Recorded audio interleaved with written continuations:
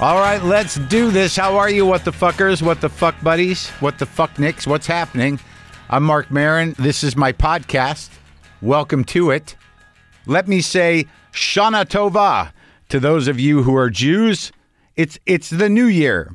Today, happy 5783. Yep, this is our year, Jews. Let's make sure we understand and all know as one that they still hate us and that it's subtle. It happens on a lot of levels. Sometimes it's outward. You know who those people are, but sometimes it might be your pal or it might be somebody you agree with politically. It might be just somebody that you assume is an okay person for the most part. But you know what? There's a little bit of Jew hate in almost everybody. So just stay vigilant, but stay out. Stay out. Don't hide. Don't hide. Jews be Jews. All right? Shana Tova to you. Yom Kippur is around the corner, and maybe we'll get a clean slate. I don't know. But I just wanted to put it out there. Jews. So look, today I have Sigourney Weaver on the show, and she's like actually all over the place right now. She's in the film The Good House with Kevin Kline that opens this week. She's also in the upcoming movie called Jane with Elizabeth Banks about the movement of women providing abortion services for women when abortions were illegal. She's in Paul Schrader's new movie, Master Gardener, which is another exploration of bizarre and troubling moral conflict and masculinity. And that just premiered at the Venice Film Festival. Also a great movie. It's sort of a recent trilogy, I think, of Schrader's movies. Schrader, who I talked to Sam Rockwell about. I would call them a trilogy. I'm looking at his filmography. But it seems that these three, First Reformed, The Card Counter, and Master Gardener, are of an ilk. But they're always, a lot of them are about men. Difficult. Morally dubious men. I'll be in Toronto this week, Friday and Saturday. You can go to WTFpod.com/tour, get tickets for that. Not many tickets left. I want to say thank you to the people of Boulder, Colorado, and to the people of Fort Collins, Colorado. Both those shows sold out. I had no idea. I did the shows with Little Esther. We had a great time. Good shows. Been doing a lot of reading. I've been doing a lot of watching. I've been doing a lot of thinking. All right? All those things happening. I just read David Baddiel's book, Jews Don't Count. And it was provocative. It seems that I'm going to be doing a live WTF with Mr. Baddiel in London. It's at the Bloomsbury Theater on Wednesday, October 19th. I haven't done one of these in years. It's a live WTF, so come out, even if you're coming to my stand-up shows later in the week. And you can get the tickets to that at WTFpod.com/tour. The info is there. But the book was interesting. It was an argument about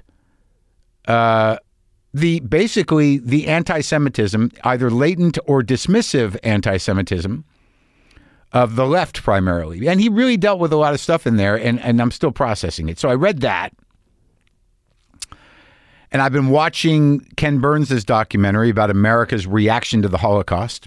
And a lot of times, you know, when people get political or celebrities get political or anybody gets political, people think it's some sort of posturing. But the truth is that you learn to understand and engage when you learn to understand and engage. Who the fuck knows when that's going to happen? It's not an organic thing. You have to be concerned. You have to want to be part of a change or elevation of ideas. And then, you know, applying that idea of what do I wake up in service of? I'm a fairly selfish guy, but I'm angry, I'm concerned, and I'm engaged. What do I want to lock into and try to make a difference with or try to focus on? Al Franken once talked to me about it. It's like you have to pick your issue. Like right now, you know, in Iran, it's a disaster. It's a fucking nightmare. It's a theocratic, religious, fascist nightmare. Mahsa Amini, this woman who was detained by morality police, they call them that, and killed, has now like unleashed massive protests around the world and in Iran. Rightfully so. That's what needs to happen. It's what happens. And who knows how it's going to play out. That's a reaction to a very specific religious fascism. That's what it looks like. in an extreme sense. Russia, now we're sitting around waiting for Russia to decide whether or not Putin's ego will absorb failure and not unleash nuclear arms. So now he's mobilized all these reservists who didn't even know they had to fight again. Hundreds of thousands of people. Thousands and thousands of people are bailing. They're jumping ship in protest, in fear, against authoritarianism. And in watching this documentary that Ken Burns made, to see how it just starts in any country. Donald Trump is doing rallies and QAnon fanatics are doing some sort of thing with their hands. Anytime things with hands happen, you know what it reflects. Whether or not, Trump's actions at this point are desperate or he's a man in trouble, who the fuck knows? But he is a guy consolidating what is essentially an American fascist base. I think a lot of regular or slightly craven or not completely out of their fucking mind Republicans are starting to be like, I don't know.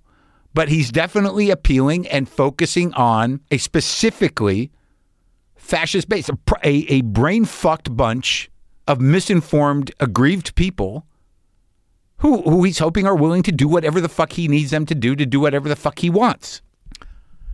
Now, there's protest here. There's engagement. But this is all happening. And what am I in service of? I mean, all of us should support any sort of pushback or protest against fascism, which is either functioning in countries or almost functioning or taking hold. When you see what's happening in these Republican-governed states on school board levels, in which books they're saying can and can't be read, how they're handling LGBTQ rights, how they're handling abortion rights. This shit creeps in. All of a sudden, you live in a state long enough and you realize a generation of kids wasn't allowed to know the history of America in its truth, or was denied or forbidden to engage in educating themselves about different types of people, different preferences. 2 generations past that, history gets erased. What's happening now is a pushback against decades of liberal democracy, an attempt to create equality and balance that was very threatening to people like Samuel Alito coming up as he did. This has been going on for decades. Christian fascism, autocracy, authoritarianism, they're all related. So, women in my life, powerful women in my life, have books out this week, I believe. I know that Betty Gilpin's book, All the Women in My Brain and Other Concerns, is out, and Betty's a genius. Not only is she an amazing actress, but she's very smart, very funny, poetic, cutting, and satirically sound. And raw and truthful, all of it. And these are sort of a collection of essays. It's very exciting. You can get the audiobook as well. All the Women in My Brain is available. And Betty Gilpin is one of the best people. I'm excited about it. And she didn't even ask me to promote it. And the other woman who I see regularly, who I've always spoken highly of, who I watch a lot, who I've argued with at times. There's only a couple of comics I've got into it with and remain friends with, and that's Bill Burr and Eliza Schlesinger. We've had words over ideas, and we've come out the other side of those times with a certain mutual respect. Eliza has worked her fucking ass off for a long time. Years. I remember she featured for me in La Jolla once. And now she's a powerhouse. She does a lot of specials. I think she's got a new special coming out on Netflix, but she has a book. All things aside, absolutely correct opinions, Eliza Schlesinger. And she wrote a nice thing to me. That's all it takes, I guess. Eliza is a force to be reckoned with, as is Betty Gilpin. Both have books out, and I recommend them. All right? No paid promos there, just peers doing things. You know, I had 23 years sober in August, and, you know, I'm not as regular a meeting goer as I used to. I don't have a home group. No one usually, the last 2 years, I've gotten a coin. And it's not like I carry the coins around with me, but you want a coin and you want a heavy one, especially when the years get up there. You want a nice heavy coin. Coins are what we get when we get a year, 2 years, 3 years, years. A nice brass or metal. You want a metal coin with the number of years on there. And a few years ago, I remember buying my own because I wanted to have one. But the last couple of years, I've just gotten in my P.O. box a letter with a coin from a woman named Terry. I don't know Terry. I don't know her. It just says, "Hey, Marc Maron, congratulations on 23 years of continuous sobriety. Please accept this coin from me to you with gratitude for everything you do through your work to help the still suffering alcoholic. You educate and inspire by allowing us to watch you walking the walk. So sending love and light to you in service, always, Terry. AA Central Office, Little Rock, Arkansas." Thank you for the coin. Again, Terry. And that's the way it works. But I don't know her, and I didn't even know anybody liked me in Arkansas. Also in Denver, I saw my old junior high buddy, Eric Tippman, from way back, and he brought me a kind of great birthday present. Eric Tippman was the guy. He was 7th grade. Maybe I was in 8th grade. We used to ride the bus together, and I used to bring a cassette on. He had a cassette that he made and had the Stones on. I think it was the first time I heard Sweet Virginia. It's the first time I heard Midnight Rambler was from his dad's records through his cassette on my cassette player. I think that's the way it worked. And we used to listen to that stuff. But I didn't remember. You know, like, we go way back, but we don't see each other hardly at all. But he came to the show with his wife. I think it's his wife. I don't know if they're married. But he brought me a birthday present, and that was David Bowie's Changes One. But get this. It was mine. He's returning my record. It's got my little name on it up in the right-hand corner, Marin. My copy of Changes One from junior high school is now back with me. What a great present. What a great present. With my little writing. That's my Changes One. And that was the record that introduced me to David Bowie. I remember how I found out about that. It was at camp. Okay, let's get on with it. Sigourney Weaver is here on this episode talking to me. You're going to hear it momentarily. The Good House, her movie with Kevin Kline, opens this Friday, September 30th. Here we are, me and Sigourney Weaver.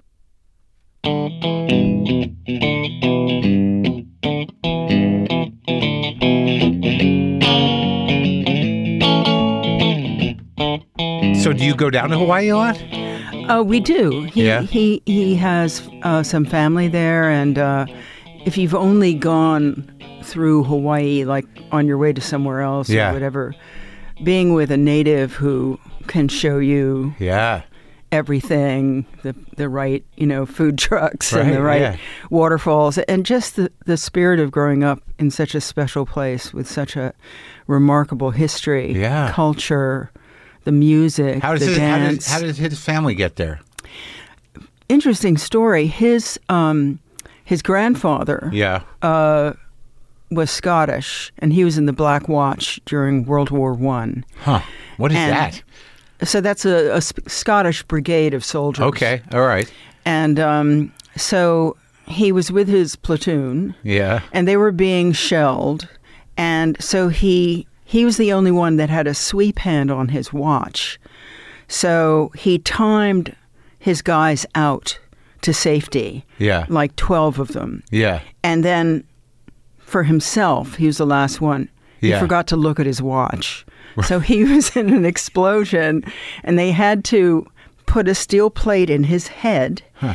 And they said, you really can't come home and live here because the extremes of temperature will be so uncomfortable for you. You have to go to a warm climate. So he hitched a ride on some steamer going out to Asia. He had an uncle in the Philippines. I think he might have known someone in Hawaii. Yeah. And he taught himself accounting, a whole way of dealing with numbers on his way out. Huh. And when he got to Honolulu, he thought, well, this looks pretty good to me. Yeah. And next thing you know, he sent for this girl he knew a tiny bit from the next town over, right, from Forfar, Scotland, who arrived, and he had to marry her as soon as she got off the boat.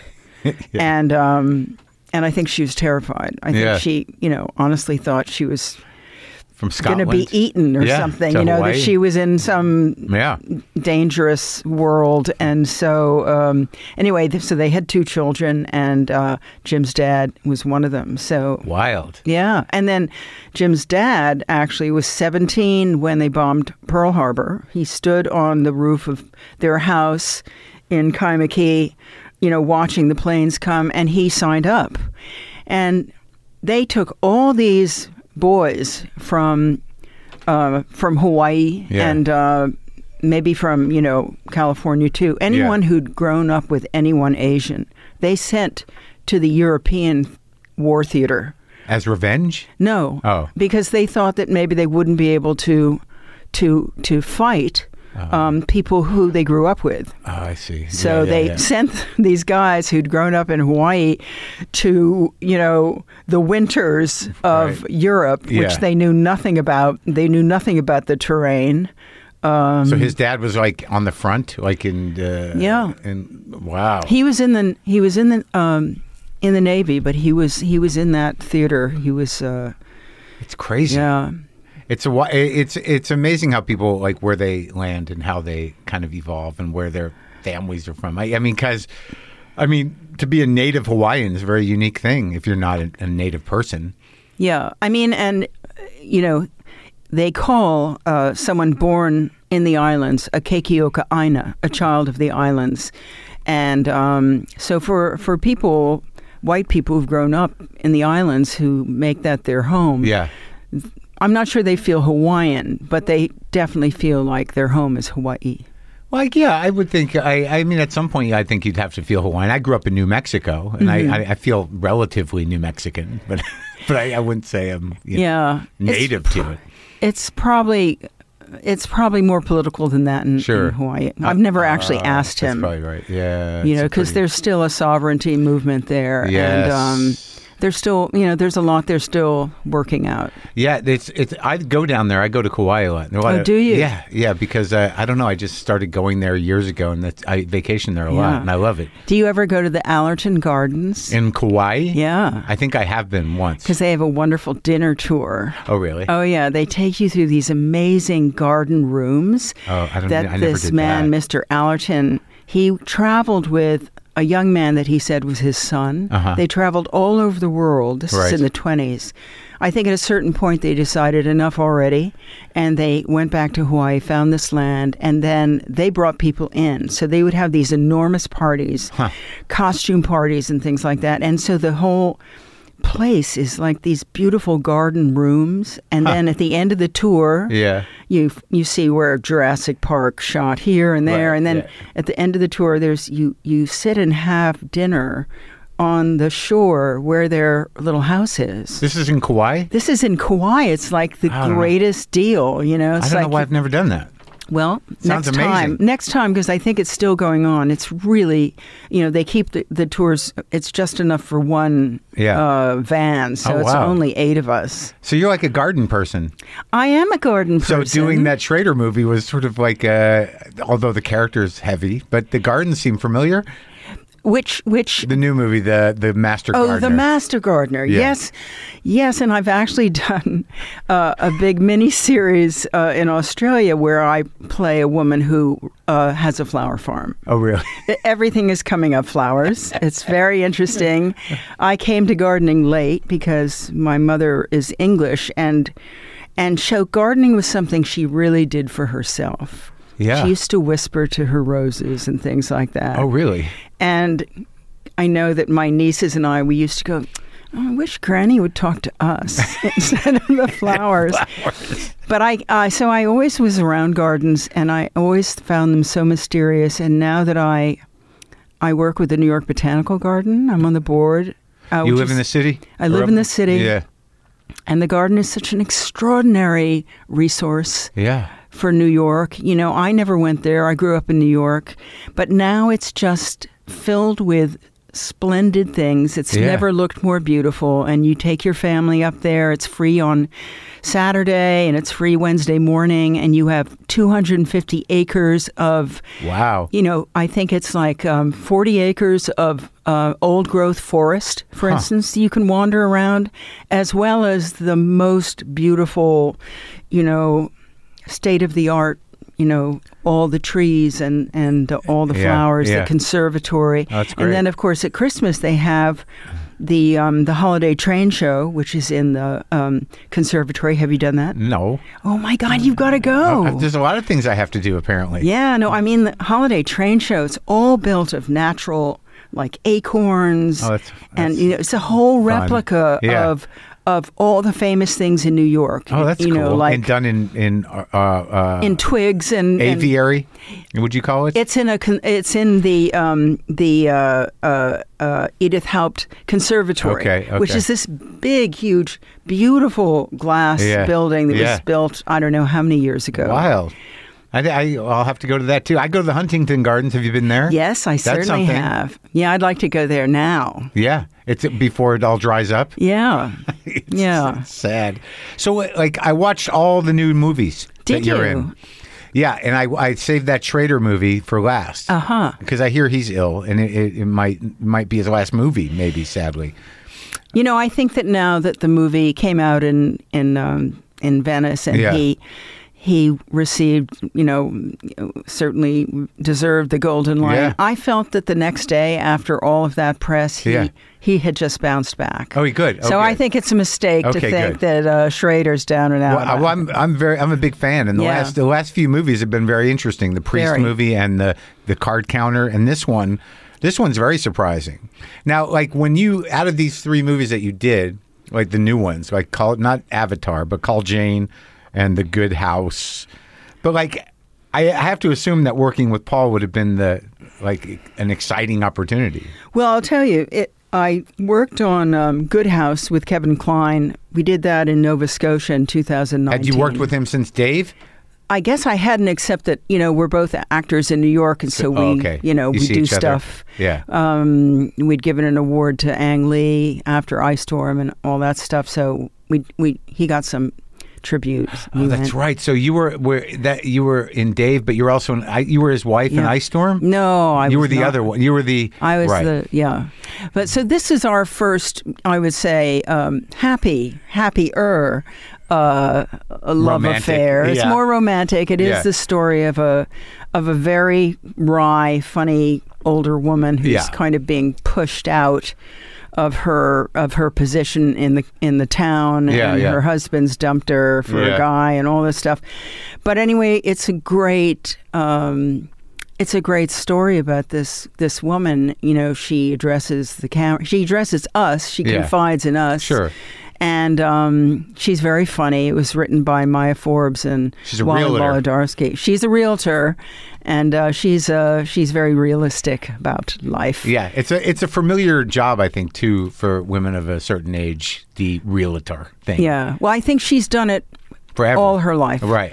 And you know, her kids sent her into rehab because she does like to party. And, you know, so at the end of these days, you see her come home after not having a drink, you know, being a total teetotaler. And she sort of, you know, unhooks her bra, lies on the couch, and opens a bottle of Pinot Noir and relaxes. Serious drinker, though. She you know, I didn't think of her as a serious drinker. I thought of her as a merry drinker. Yeah. And I sort of really wanted to show that the joy and solace of drinking within certain boundaries, and that it does finally get away from her. Yeah, I thought you must have done a little homework on that one. I think I I think everyone has that in their family, so I didn't need to do any homework. It's in my cells. But it was really a lovely job to do to be able to explore that has been a problem in my family from a much more intimate point of view. Oh, really? You had the heavy drinking? Yeah, and I would say that, adult children of alcoholics, when you see a bottle, it always seems to have a skull and crossbones on it for you. Yeah. And so you can have a drink, but you're so aware. It's like the way people look at the ocean. Yeah. Oh, yeah. You look at it and you know that it has a power that you might not be able to control.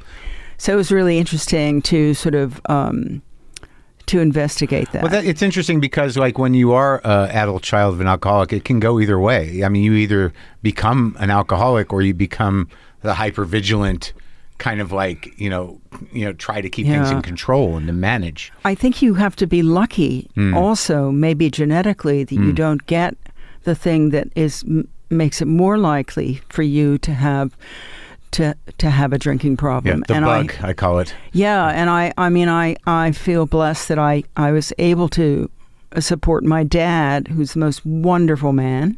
He loved radio, and so do I. And show what's so wonderful about those few drinks and how convivial it makes people. Sure. Certainly after COVID, I think we all became more acquainted with the bottle. Sure. And then continue to tell the story to where, Hildy has to She hit bottom. Decisions. I mean, she hit a real kind of like hallucinatory. I like the whole sort of witchy element and the hallucination. Oh, good.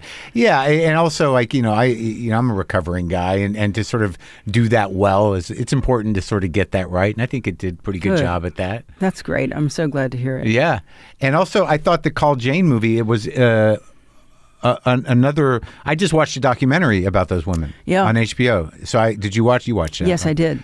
And I thought that was a beautifully written movie. What's her name? Phyllis Nate? Is it Phyllis Nage? She wrote Carol. Yeah, and, what a great movie that was. Yeah, and so she directed this and found the most amazing cast of women. I thought it was great. Elizabeth Banks.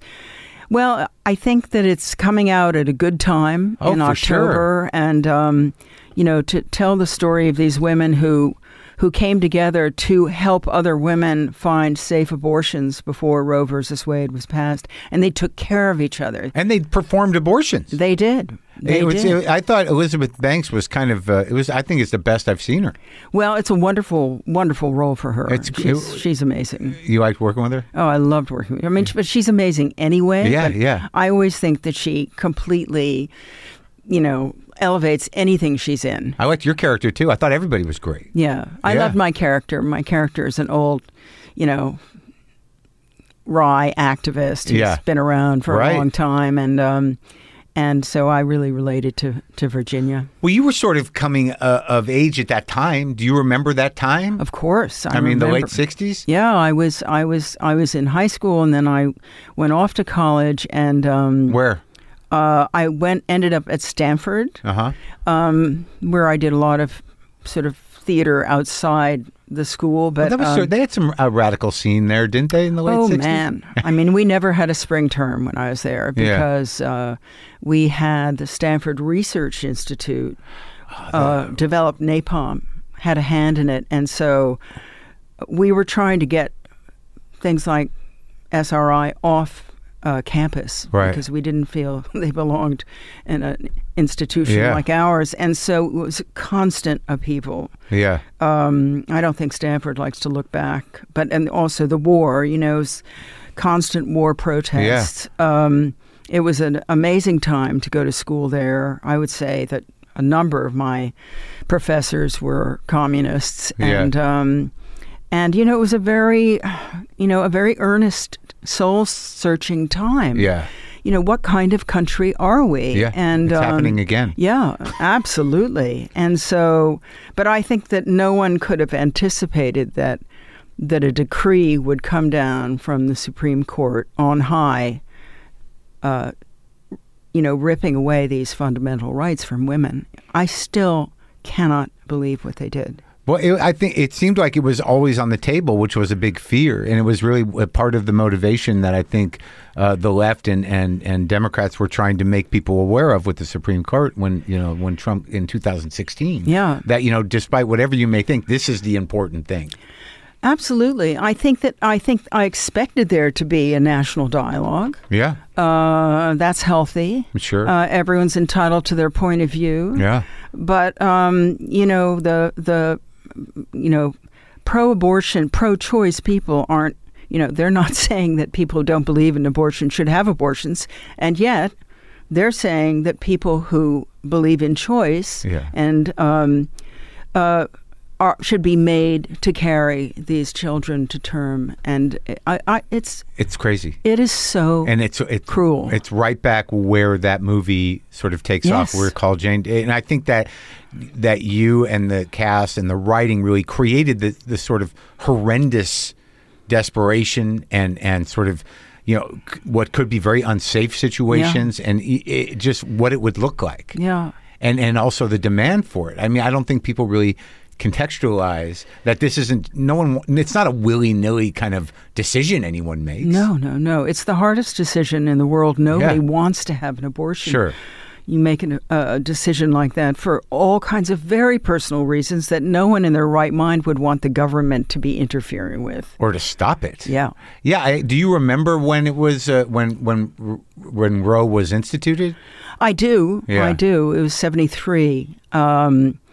It was so much was happening for women back then. Yeah. And it made perfect sense that this would enable women to have, to be able to make the choices they needed to make, to have families when they chose to, and also work. And when you look at all the progress women have made in the last 50 years, it's so amazing. And no matter what the Supreme Court does, they can't take away those 50 years that we've had where now we're running businesses and we're, doing all these things. So we have to remember how far we've come. And this is just a horrendous setback. It's a horrendous setback. And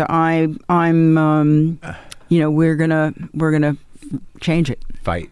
Yeah. So but you grew up in New York? I grew up in New York. Right, and because I know that you mentioned your father liking radio, but I didn't realize he was like a major. He shifted the entire medium from radio to television, right? I mean, that was his thing. Yeah. I mean, he started off in San Francisco in radio. He did all the ads, and he also produced the shows and everything. So he was a broadcaster? Yeah. He was like right out of college. Right. Okay. And then he ended up coming to New York. He really believed, until the day he died at 94, that television was our rocket ship around the world and all kinds of different experiences. And if you wanted to watch the opening of the Bolshoi Ballet, that's your right as an earthling. Yeah. And so he believed it as a great liberator. Totally. And the thing that would bring us all together. Bring us all up together. Yeah. It kind of did, right? Yeah, until it kind of didn't, I guess. I don't know what you think of some of the shows, but no, and that's why it's so funny. You have a podcast, but in the old days, we'd say that you had a radio show, and that used to be the heart of America, were all these amazing radio shows. So and they were live. And he did. Now he was. So he came up through the ranks as a producer, and then he worked for NBC, or which one did he I'm work not sure for? He came up through the ranks. Yeah. He kind of hopscotched around. He had such a clear vision, and I think he because television was just being developed, he got in NBC when they were just starting out, and he created the Today Show because he said people need to wake up, find out what's happened in the last 12 hours. He created the Today Show. It's still on, isn't it? It sure is. Created the Tonight Show. He produced Show of Shows. Really? He created the magazine format. He was the first person to put ballet and opera on television. Had Milton Berle come out and introduce Dame Margot Fonteyn, and she did a big bit of Sleeping Beauty. That's amazing history. Yeah. Did you go over there? Did you spend childhood at the NBC building? I did go over there. J. Fred Muggs kind of mugged me. Yeah. He took my hat, and I never got it back. I think it was in shreds. Yeah. But I must say, I think it certainly influenced me, because I knew that whatever it was my father did, which I don't think I understood, made him very happy. He loved what he did. He came home smiling, no matter what. Well, if you're hanging around, huge crises there were. You're hanging around Sid Caesar and Milton Berle. Well, exactly. And that whole crew. You're going to kind of be chipper. Amazing people. So I think that's probably why, even though I was really shy, etc., I sort of gravitated toward the business, because I thought the greatest people are in it. And they seem to have so much fun. Wasn't your uncle in it too? He was in it, Uncle Doodle, Doodles Weaver. He had his own show. Yeah. He's like a huge comic actor forever. Yeah. Right. And he also, he was a one-man band. Literally, he played all the instruments at once, and he was with Spike Jones' band forever. Oh my God. Yeah. So I mean, there's a lot of strange show business in my family. I'm proud to say. Doodles Weaver. Yep. Do you remember him being entertaining when you were a kid? Yes. But I also kind of remember the feeling that he was on, which my father used to talk about. And my father used to be a little fascinated by it, because he was surrounded by people who were on. Right. And my uncle was usually on when we were with him. So I never had a peaceful moment with Doodle. We never had a quiet philosophical talk, because he was always, doing things that that he could then talk about, doing crazy things. Yeah, but you were able to talk to your dad, I guess. Yeah. No, Dad and I were very, very close. And what about your mom? My mother had been a very successful actress in England. Oh wow! And once the war broke out, I think various things happened.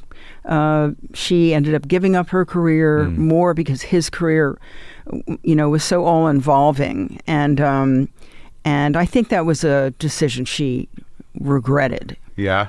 Also to as she grew older, women's lib, sort of seemed to bring all these opportunities out, and I think she felt, that she had missed these opportunities, and she would have, whatever my mother took on, she would have been amazing in. So I think she felt it was a bit of a waste for her to be a mom and wife, although, she adored my father. So. But do you think she was bitter?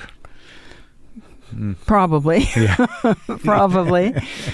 She didn't sit around and mutter about it, but right. But I they had an amazing life. Yeah. But I think that I think she would have loved to do more work, and I think she was quite astonished that her daughter, who was, kind of a dweeb, shy and awkward and clumsy and everything else, managed to somehow, become a butterfly in this business and survive. How did that start? I mean, how did you start? I mean, because it looks like you did a lot of theater. I mean, you definitely didn't cut any corners. I know. I mean, I always really loved theater. Yeah. I always did what I would call sort of illegitimate theater. So I was never part of the Stanford theater department, which did very boring old productions. And so we had our own company. We toured the Bay Area in a covered wagon. So it was like a kind of a hippie time thing. Yeah. Except, I think we were pretty good. We did King Lear. We did on Hamlet. the street. Yeah. Wow. Yeah. Wherever we could set up. What was it called? It was called King Lear. Oh, it was called The Company. Oh, okay. And we did new plays. And this was in San Francisco? This was Palo Alto. Okay. And so when it came time to graduate, I thought, oh, geez, yeah, I don't want to go down and get some nerdy job through my father on a television station. What can I do that I really love? Yeah. And I ran around and auditioned for drama schools, and I got in. So I took that step. Where to? Where'd you go? I ended up going to Yale, which... that's a good one. It is a good one. Wasn't Klein there too? No. He wasn't? I can't wait to tell him you said that. He went to Juilliard, and he's very Juilliard proud. Oh, that's right. Yeah. And I always think that Yale was better because we had our own playwriting department. Oh, okay. Juilliard was doing the classics. Yeah. And we had our own mad playwrights like Chris Durang and Wendy Wasserstein and funny Alfred stuff. Inarado. Yeah. And we did the Yale Cabaret, and we were out of our minds. And so they gave you a little more freedom, and you could work on new playwrights' works. Yes, and I loved that more than anything. And in the end, I ended up coming to New York and just doing off Broadway, doing a lot of the work from these guys, and just like Durang. Never got paid, but somehow managed to eke out a living in New York. And it must be, it's such a different time. Everything seemed more, in terms of my perception of it, more vital and more like you were actually, there seemed to be a kind of a creative inventiveness that was going on at all levels in the 70s. Yeah, well, yeah. I mean, I do think New York still has all of that. It's just that money's kind of ruined it. Cause, to have an off-Broadway theater takes, the fundraisers and the board and all these things that, in the old days you didn't need that. Well, that's what I think is happening. It's like rock music. It's like you were at the source. So what happens is generations want to recapture that, and eventually it becomes either a mimicking or it becomes something that gets that sold out a bit. But in the 70s, it was actually, this is new. Yeah. Right? You're Absolutely. setting the standard. Well, I'm not sure we were setting the standard, but we sure as hell had a great time, and I think put on a great show. I was always very proud of the work we did in off-Broadway. I think it's super important. Like when you got out of Yale, so you did the whole program? I did. I'm not sure I should have, but I did. Why? Well, they weren't very enthusiastic about my work. No. No, they actually said you should leave the school. Really? Yeah. What was the criticism? How did? Because like Juilliard was terrible with that. They would throw people right out. They would say, "Look left, look right. You're None out. of you won't be here." Yeah, right. Yeah, I had a class of 18, and at the end of the first year, 2 left, and 8 were asked to leave. Really? And the rest of us were put on probation. Who knows? Who was in your class? Anyone we know? Kate McGregor Stewart. She's had a wonderful career. It doesn't surprise me that my class is still working somewhat under wraps. Yeah. But I would say any of us who've kept at it, it's. If you can do it, I'm amazed to see some of my colleagues. They're still working in the theater in New York, and doing the most incredible work, like Reed Birney and people like that who I came up with. Yeah, Christine Nielsen. If you're cut out for it and it's a life you want, and I think with any of these things like comedy, which is what I do, or acting, it gets to a point where there is no real plan B. I mean, what are you going to do? Teach? Are you going to? Yeah. What are you going to do? Yeah. But I mean, I think some people can't hack it and they get into production on some level, or writing, or there's a lot of actors that do other things. Yeah. Directing. I thought, well, they're probably right. Yeah. I probably don't have a future, but, no. I can run a theater and my friends can work there. I thought I'll get the degree. I mean, I actually think it was one of the, looking back, it was actually a kind of gift because I came to New York with absolutely no expectations. Really? I'd already heard the worst. Oh, right. But those teachers were fired when I left. But because apparently they didn't like actors. Maybe don't hire faculty who don't like actors because they're failed actors. I don't know what they were. But one was a voice teacher and one was a director. And they really got fired. Oh yeah. Wow, that's sort of justice in a way, isn't it? Yeah. Yeah. So when you did get down there to New York, so you just got into off-Broadway, but then you did big plays though eventually, right? I'm not sure I did big plays. You were in the original cast of Hurly Burly, but that was years later. That was, so that was much later. Yeah, but so you were just kicking around doing young playwright stuff and... Oh, yeah. I mean, that kept me busy for a long time. I worked at the Public, too. And, we worked in a lot of places where, the show would run about 3 weeks and then the building would be condemned. you know? Yeah, right. Or the audience would be afraid to come down to that neighborhood in Hell's Kitchen or whatever. Right. We certainly didn't have bathrooms. We usually didn't have heat. What'd your old man think of this, of you doing it?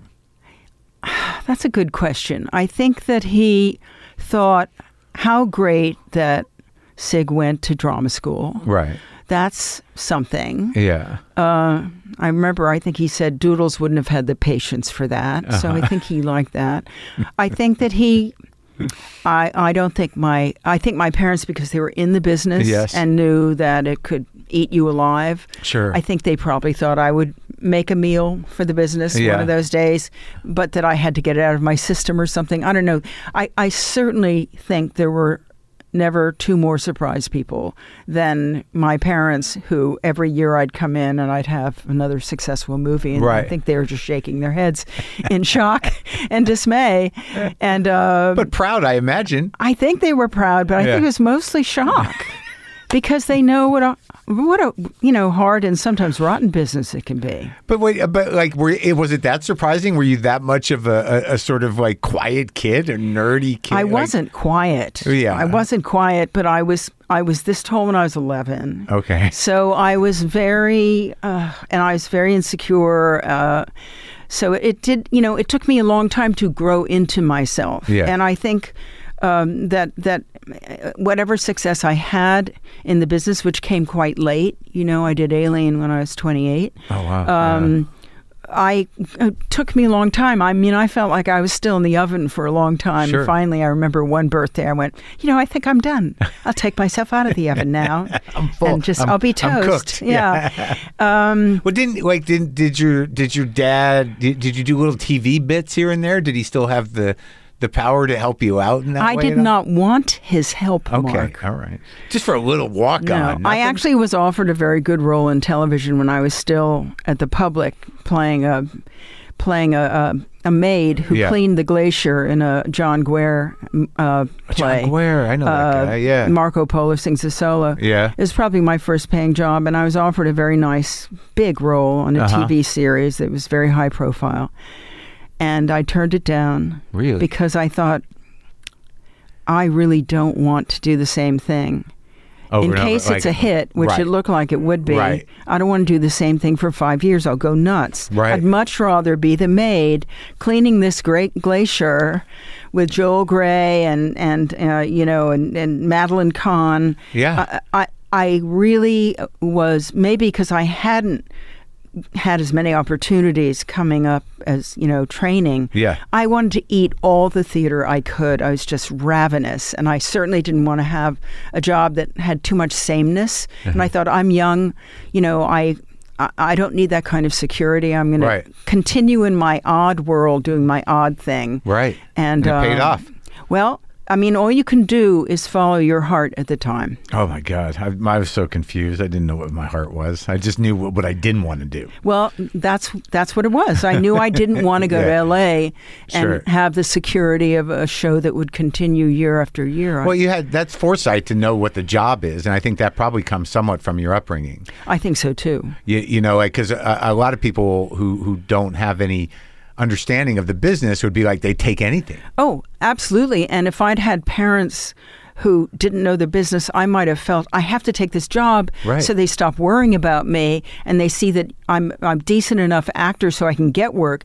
But my parents weren't like that, and and so I was able, with their support, for a while to continue following my heart. Yeah, I mean, because you would definitely have been familiar with the repetition of television. I mean, you see a whole career, and I imagine even your uncle, on some level, represented a thing that stayed the same for decades. Yes, I guess that's true. Yeah. Although I bet he had lots of different colors in there. You know? but he's a comic actor, and he did. But yes, he's in The Birds. Yeah, we watch it once a year. We go, there he is. There's Uncle Doodle. He's so good driving that boat. Well, I mean, so what was the first movie? Well, the first movie was Annie Hall. I was in a show with Chris Durang that he'd written. I had written a curtain raiser with him called Das Lusitania Songspiel. Yeah. That made fun of everything on Broadway and used all of, claimed that Kurt Weill and Bertolt Brecht had done all the current songs. Okay. So it's a comedy. It was a comedy. It was a cabaret. Yeah. And so I was offered a nice role in Annie Hall, a much bigger role, and I turned that down because I could not. I was playing a multiple schizophrenic in Chris's play Titanic. I played this little girl in a sailor suit who had a hedgehog in her vagina, and she fed it at the table. Then I morphed into this woman, Helena, who was multiple schizophrenic, and then I morphed again. Anyway, I was irreplaceable at this point because I had so many different personalities in the show. Yeah. And so I thought, well, if Woody Allen would offer me a nice role, now maybe he'll offer me a nice role again someday. So you turned down a bigger role to take which role? Which I'm trying to remember. I ended up getting a walk-on at the end of Annie Hall. I'm with Walter Bernstein, and he's with Diane Keaton at the very end. Oh, right, yes. Oh, that's right. In front of the theater. Right. Yeah. The Sorrow and the Pity. So that was my little consolation prize from Woody Allen. And so that was another, like, you chose theater. You didn't want to let your friend down. Really? Yeah, and I think I would have let myself down too because as I said, I'd co-authored it. And we had such an amazing time. Well, that's like, those are like, it sort of makes sense in looking at the roles that you did choose and what you're known for, that you would have this fortitude to just say no. You know what I mean? To honor yourself and to honor your friends and your responsibility to things. That's making me sound very honorable, but I think I just had to follow my nose where I found value, and I think I also loved what I was doing. I didn't really want to go into another dimension, which was like Woody Allen. That's a serious, that's a film. That's different from what I do. I wanted to stay in my little. Do you think any of it was fear? Oh, I'm sure. I'm sure it was fear. I didn't even think about a film career. Except with great skepticism, because to me, I think my father was in TV. I thought film must be even crazier. And more unpredictable. So what shifted for you? How did Alien come to be? And then I think I had... Because it was pretty soon after that. Yeah. I had gone out, I think, the next year maybe, and met some casting people. In L.A.? I finally had gotten an agent. Okay. Which took me years because people would go, "Oh, she's really good in that. She's so tall." And I couldn't figure out what to do with her. Really, the tall thing was really a problem. Oh, yeah, because I was like almost 6 feet. And they were like, "Oh, she could never play anything, and really." All the men are like 5 feet. Yeah, and they sit down as soon as you come in the room. So anyway, I went out and met some good casting people. Yeah.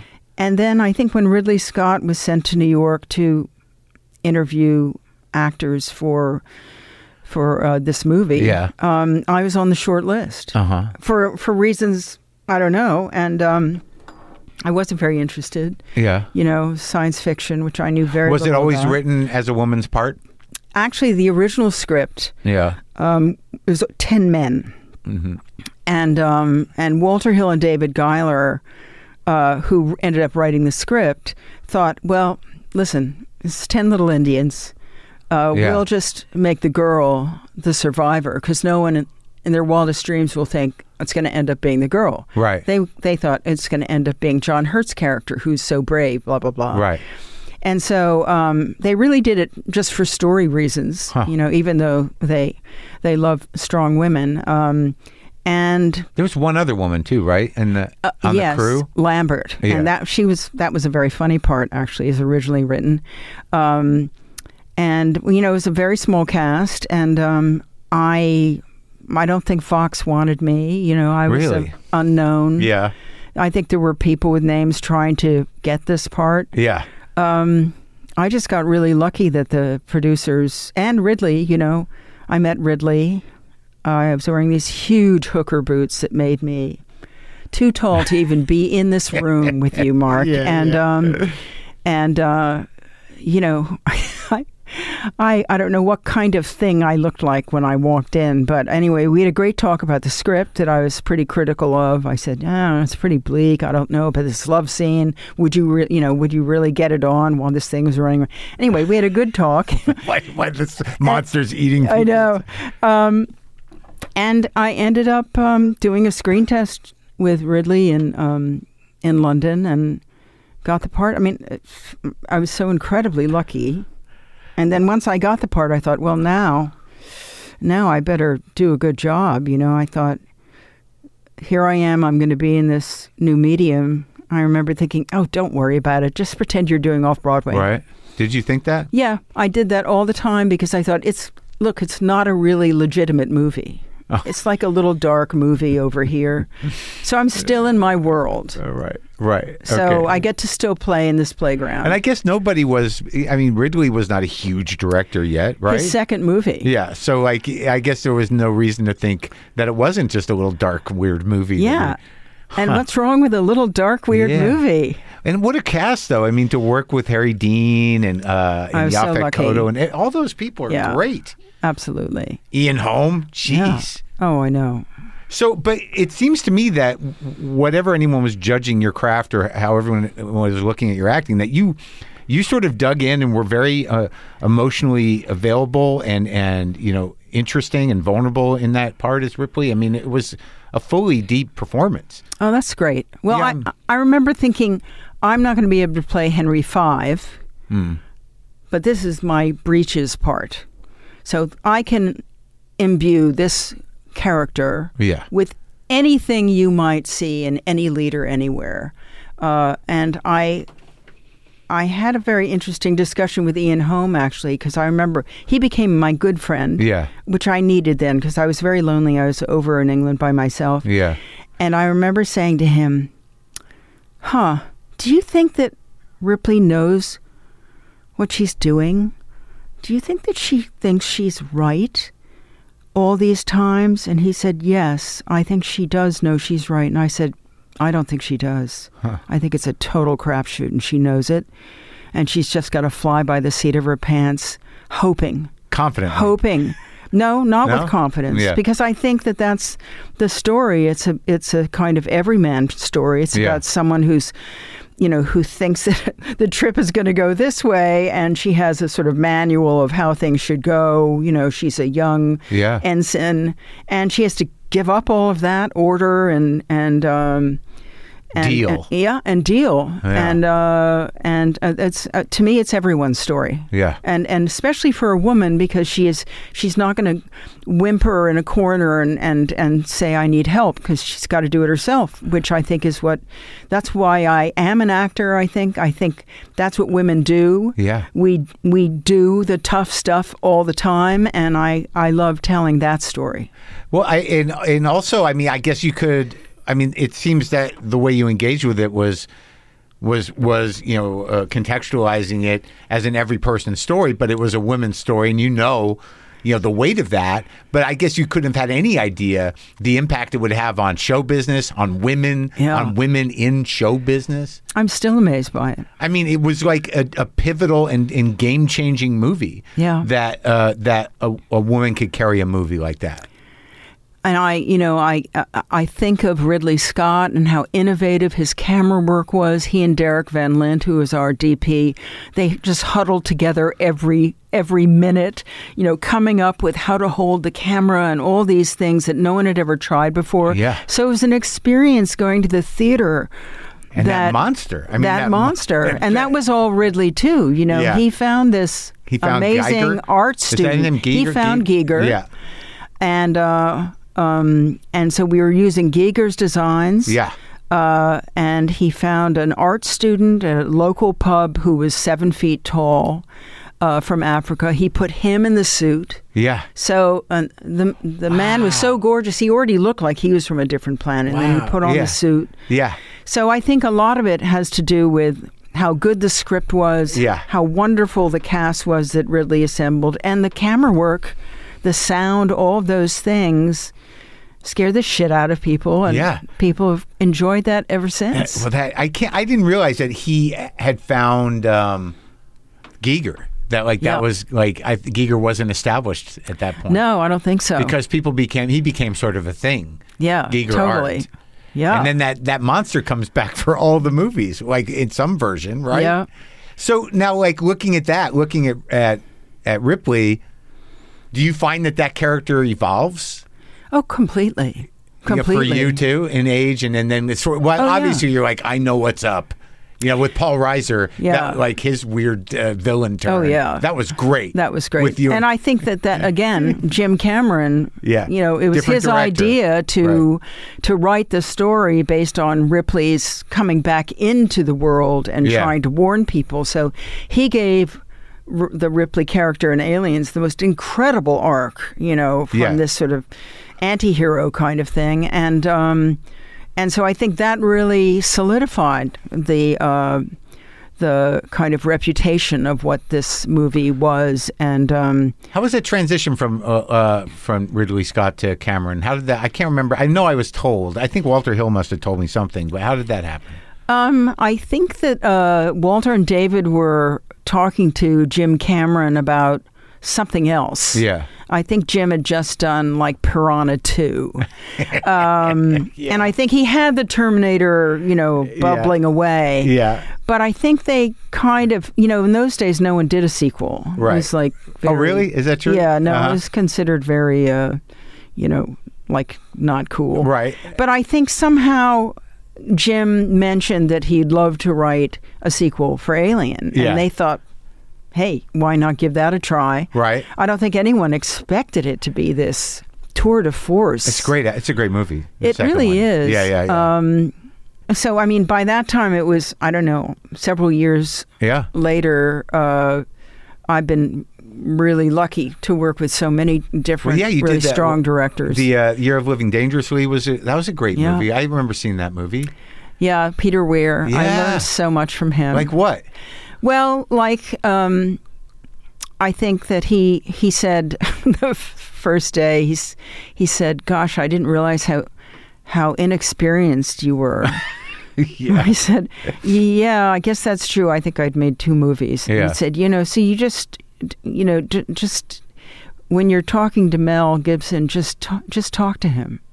Just be Sigourney talking to Mel. You don't need to do anything else. And on some level, I got it. I got it because I trust his eye. Right, but it's also that weird, tricky transition from theater in a way. Oh, completely. That you do too much or just to talk. Like, I can't not, like, if I'm on a stage of any kind as an actor, I'm like, what's going on? Yeah. Absolutely. It's like you're mic'd. We have a boom. Yeah. And you have to adjust. Or do you? I mean, that's the great question is that if you have it inside of you, does it change from theater to movies? And I'm not sure I know the answer to that. Well, I would think just the tenor is all all I'm thinking of. Like in theater, you do have to project a bit. You have to project a bit. Yeah. Definitely. But not on a set. No. Yeah. So, well, Weir was great. And then Freakin', he did that weird Freakin' movie. Yeah. Yeah, that's that. I talked to him. He's an intense character. Yeah. Okay. So, moving into, like, you did many movies with Cameron, like these relationships with Scott and Cameron were career long, and then Ivan Reitman as well. Yeah, and that was really and that, like, you can do comedy. Actually, that's what the school ended up saying. Said, you're great at comedy. Don't do anything else. Yeah, and that's really what I am good at. I've gotten away with the other stuff. Really? You think that's true? Oh, without a question. Huh. And Ghostbusters was a blast, right? Yeah. Absolutely. And these are movies that made people's childhoods. Between Aliens and Ghostbusters, it's like, you must have people coming up to you all ages just saying, like, oh my God. Well, it is fun. I never quite know which movie they're going to mention. You know? Right. And Working Girl was a huge movie too. It was a huge movie. And Gorillas in the Mist. Oh my God. An amazing adventure. Yeah. I mean, that's why, as you know, you're an actor. The business is so incredible because you get to learn all these different things, go to all these places. If you're willing to go for 6 months and do a thing. Oh yeah, you gotta. How many real gorillas did you work with? I worked with Diane's study group 5. Yeah. So there were about 25 gorillas in that group. And I went up every day or every other day with Simon Trevor, the great wildlife photographer, and one other guy who pulled focus. And we just spent the entire time with them. Yeah. And tried to keep our heads down and be very respectful. And we had a lot of great surprises and got some really good footage. Yeah. So how many Avatar movies did you just shoot? 9? So we have shot, we had made one a long time ago. That's being re-released, remastered this month. Oh, so they're going to re-release the first one? Yeah, they're re-releasing it sometime this month. Yeah. And then Avatar 2 is opening December 16th. And then we've already shot 3. That will come out 2 years later. Did you shoot them down in Long Beach? We shot them. We shot the performance capture in Manhattan Beach. In Manhattan. Oh, that's where his kingdom is. Yes. Because I went down there. I met with him. Oh, yeah? To audition for the part that the Flight of the Conchords guy got. Oh, yeah. But I had no idea I was really going to do an audition that day. Well, there are more. There's 4 and 5. Get ready. I think I'm out of the I wouldn't be too sure. But I mean, it was interesting meeting him. Yeah. To sit there with him, and he was very nice. But like, what did you have to learn how to do? What did you like? How much time for Avatar? Yeah.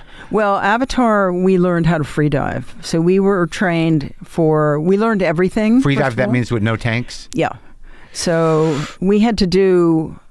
I play a kid in Avatar 2 because my character died in Avatar 1. Right. So the kids, we did a lot of parkour. We did all these things to try to figure out how we are going to move through the forest, like Na'vi children. And so we did a lot of physical training. And then because a good bit, like 70% of the movie is underwater or in water, we were taught by Kurt Crack, who teaches the Navy SEALs how to free dive. He taught all of us for over a year how to breathe up and how to free dive. So by the time we were actually shooting in the tank underwater and we had long scenes underwater, we had the training to pull that off. How long can you be underwater? Well, I can do a static breath hold. The most I ever did was 6.5 minutes. Come on. I know, it's ridiculous. I can't believe it either, but I'm not lying. That's crazy. I know. I had the training and I was using enhanced oxygen. What does that mean? So in other words, we're breathing 30% oxygen. Yeah.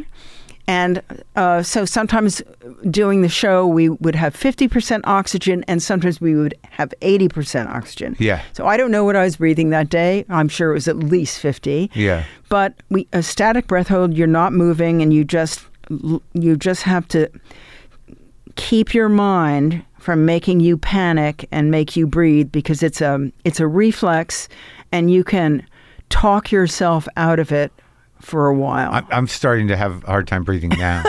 I know. I can't believe I did it for that long. And my husband, who was taking the training with me, being from Hawaii, he loved all this stuff. He had the same breath hold. 6.5 you just brought minutes. him in because he wanted to learn? Well, I think that they knew I'd be more secure with him because he's such a water guy. Yeah. And I would have to say that all of us facing this and knowing what Jim would want us to do, it was intimidating. So you wanted to train up in a situation where you felt as relaxed as possible. And being in the water with Jim is a very relaxing experience because he's Your so husband. knowledgeable. Yeah. Oh, okay. Yeah. But Cameron is, intimidating. Cameron is intimidating is the wrong word. Yeah. You don't want to say, no, boss, I don't think I want anything. You're not going to say anything like that to Jim Cameron. He will tease you so mercilessly until you say, I forget it. I'm going to do it. Just show me where to go and what to do. Yeah. And so it was kind of, once he's sort of, tagged you to come along and be in his band of merry pranksters, you kind of feel like you're, you're in for it. Whatever it is, you're ready. You're going to make it work. And I have to say, we watched 13 minutes of it at D23 this past weekend. Yeah. The Disney whatever.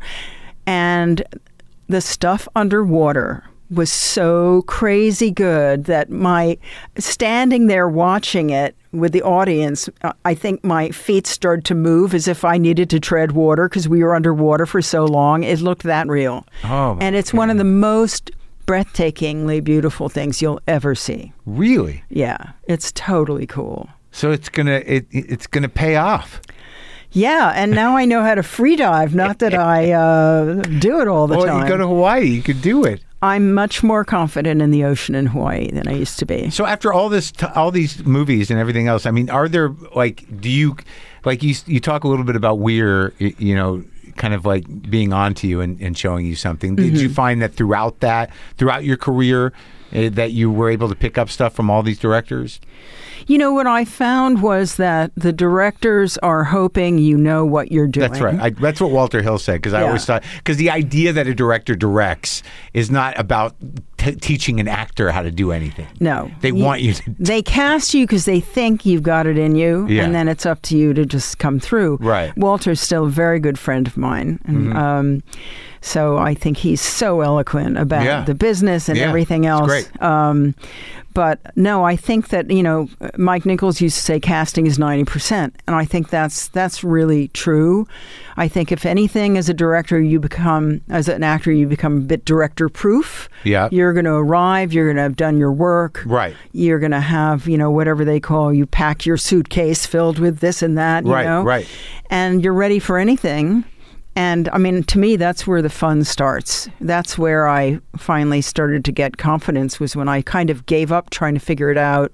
And I just fling myself out into the void and see what happens. Sure. And you're there with other people. You're there with the other actors. Like Nichols, was he special to work with? Incredibly special. He could come up with the one physical move or something that would explain your entire character. Oh, yeah. And he just was brilliant at that. And, because I had this relationship with Bill Hurt's character and Hurly Burly, and Bill's character would drone on and on and on about this and that. And finally, and I said to Mike, geez, I'm just sitting here kind of putting on makeup, not really listening. And he said, just put your finger down your throat and gag.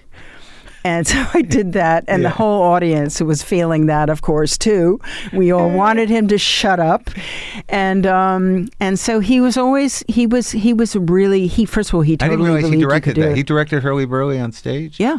Wow. Yeah, that's the first time I worked with Mike. And then he directed the movie. He directed Working Girl. Yeah. I didn't realize he did. Like, that's so funny. William Hurt droning on. Oh yeah. That's what the play is, mostly. Well, that's great memories. Did you write a book yet? No, I maybe you're not gonna. Yeah, I don't know. I'm not sure I remember a lot of things, but the things I remember are very, to me, interesting, but not necessarily. It's fun to talk about it all. Sure, yeah. And I want to talk about Schrader for a second. Yeah. Because he's sort of a fascinating character to me. And there's the movies he's written and the movies he's directed, but it seems like the last several movies of his are very controlled and they're very specific, and he seems to deal with men very specifically, kind of like damaged or struggling or morally dubious men. Mm-hmm. But also the women characters that he seems to be generating are pretty tough and strong as well. Yeah. Especially in the last, the card counter too. Mm-hmm. So what's it like working with him with that language of his and him as a director? Yeah. And what brought you to that movie? Well, interestingly, we only finished that movie in March. Yeah. So for him to have edited it and show it at Venice, as we just did, was really, an act of a Superman. Yeah. So I met him about a year ago. He had this script, which I thought was impeccable. Yeah. I'm used to working with all kinds of scripts. And there was something about this script that was so elegantly written. It was so precise. There was so much that wasn't said. Right. There was no exposition. Yeah. There are no transitions. It's just this like vertically built, this thing with all these layers underneath that you can never get enough of. Yeah. And the part of Norma was like a kind of part I've avoided all my life because I think they were often written in a very cliched way. The rich, haughty woman or something. Okay, right. And but I thought, you know what? I think this is the one. Because I also thought I've never been offered a part like this. She's so out there. Yeah. And so I met him about a year ago, and he said, I want to shoot it in February. We're going to shoot it in 20 days. We're going to shoot it without any money. Joel Edgerton is playing the part, and he was looking for, it ended up being Quintessa Swindell, who's wonderful. As Maya. Yeah. And, in February in Louisiana, there were not many flowers. Yeah. But it is a wonderful story. As you say, it's the lonely man in the room and him coming to terms with his life. A heinous past. Yeah, a heinous past. And you being the sort of savior, but also somewhat exploitive, but that dynamic, I never seen anything like it, really. Good. I'm so glad to hear it. But like when you approach a role like that, like, let's just go over the last few years. So like when you see The Good House, do you think like, this is not going to be a heavy lift? No, I never think that. You never think of it? Never think that. I think, oh my God, roles. I've never done this before. I can't wait to do this. Oh, good. I loved Hildy so much, and it was the best part I'd been offered in a long time. Yeah. And then I'm just saying that in comparison to the darkness of. Well, you can only we did Good House in 2019. That was wild. So you had COVID in between. Oh yeah. I did Call Jane. So this I just did. I mean, I feel like I just came home from that. Right. And so every role, it's just sort of like you're kind of like, okay. You're nervous or you're excited. I'm terrified. Yeah. I think, this is the one. This is the one where I'm going to fall flat on my face. But I also can't think of anything I love more than getting out there, than pushing off into the unknown and letting the character out. Yeah. That's great. And Norma was especially like. She was Pandora's box once she opened her mouth, Yeah, and that, the turn at the end, and then again, just sort of like the relationship shifting. It's kind of an astounding thing. I've never seen anything like it. I'm so glad. Have you? No, I mean, I haven't. I mean, I think Paul's amazing. I feel so fortunate to have been able to work with him and that he... I once made the mistake of saying, why'd you think of me for Norma? I don't know what I expected him to say. Yeah. But I remember that Pauline Kael had been a great champion of mine early on, and he knew her quite well. Yeah. He said, no, I wanted Glenn Close, but she wasn't available. So lesson is never ask those questions. Oh, no, you got that in your head. How would Glenn do it? Oh, no, I never thought about that. You never think that? No, because she didn't get to do it. Oh, that's good. That's better. I got to do it. That's the fate rolled the dice, and it's my part, and I never look back. Like, I don't do a lot of acting, but I did a part in a movie that's coming out soon. And the guy, they told me who they were kind of wanted it to be, and I'm like, oh my God, boy, why didn't you just use that guy? Yeah, I'm not that guy. I wonder why they said that to you, because that's not very helpful. It wasn't. It got around. It wasn't the director. Yeah, it's just something that came back around from who the fuck knows where. It's just there to screw you up. Yeah, but eventually, I think what you realize, and again, I'm not much of an actor, but you can only do what you do. Yeah. That's it. It's going to be your version of whatever it is, So you're just full steam ahead, huh? Full steam ahead. I'm in the time of my life, you know. You ever feel like doing theater again? Well, not lately. I have to say I've been kind of working nonstop. Yeah, it seems like it. And I have another couple of projects lined up, and I'm working with people I really like. And so there's something about the form of film that probably started with Peter Weir, because that's when I got it. Yeah. I got that film had its own weird philosophy. Yeah. That it was perfect, that it was out of chronology. All these things that I've been resisting as a theater person, it all kind of made sense in this bizarre way. Yeah. And I've so embraced that. Yeah. That now I can't, it's kind of, to me, it's the more interesting medium. Sure. It's, you can look at it from a lot of different vantage points, and you can understand the collaboration of it. It's totally different than. Yeah. It's so much about collaboration. Yeah. And the crew and the cast. Yeah. We're almost all one. Yeah. It's I imagine on Avatar, he's like practically living with these people. Oh yeah, I mean, really true. Yeah. Because it takes forever. Yeah. Yeah, it's like years. Well, it was great talking to you. Great talking to you. Thanks so much for having me. Yeah, thanks for doing it. My pleasure.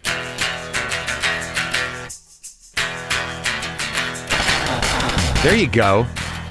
Cultural icon, Sigourney Weaver. The Good House opens on Friday, and you can see her shortly in Call Jane, Master Gardener, and Avatar, The Way of Water. All right, hang out for 1 second, people. Hang out!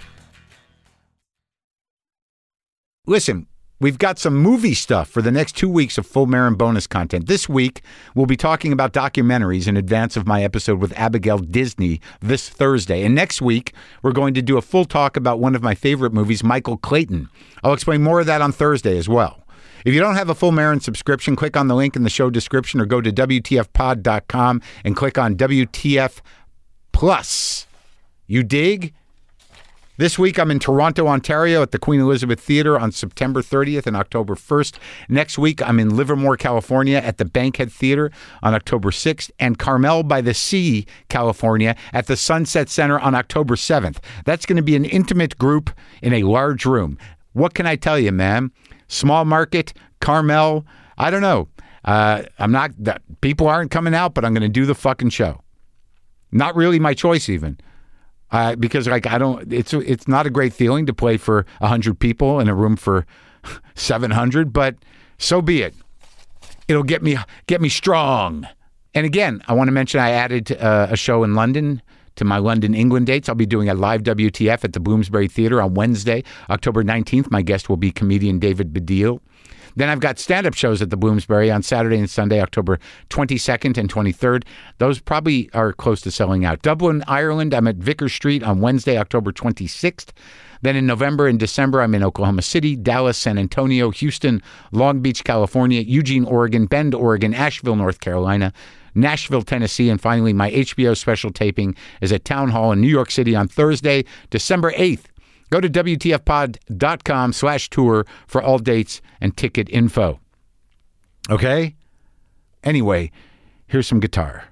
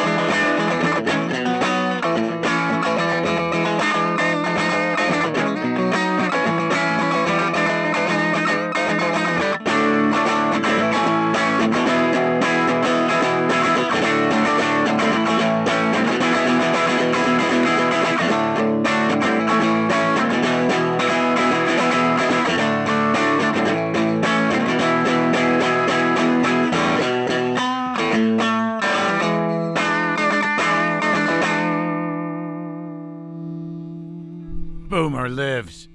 Monkey and LaFonda. Cat angels everywhere.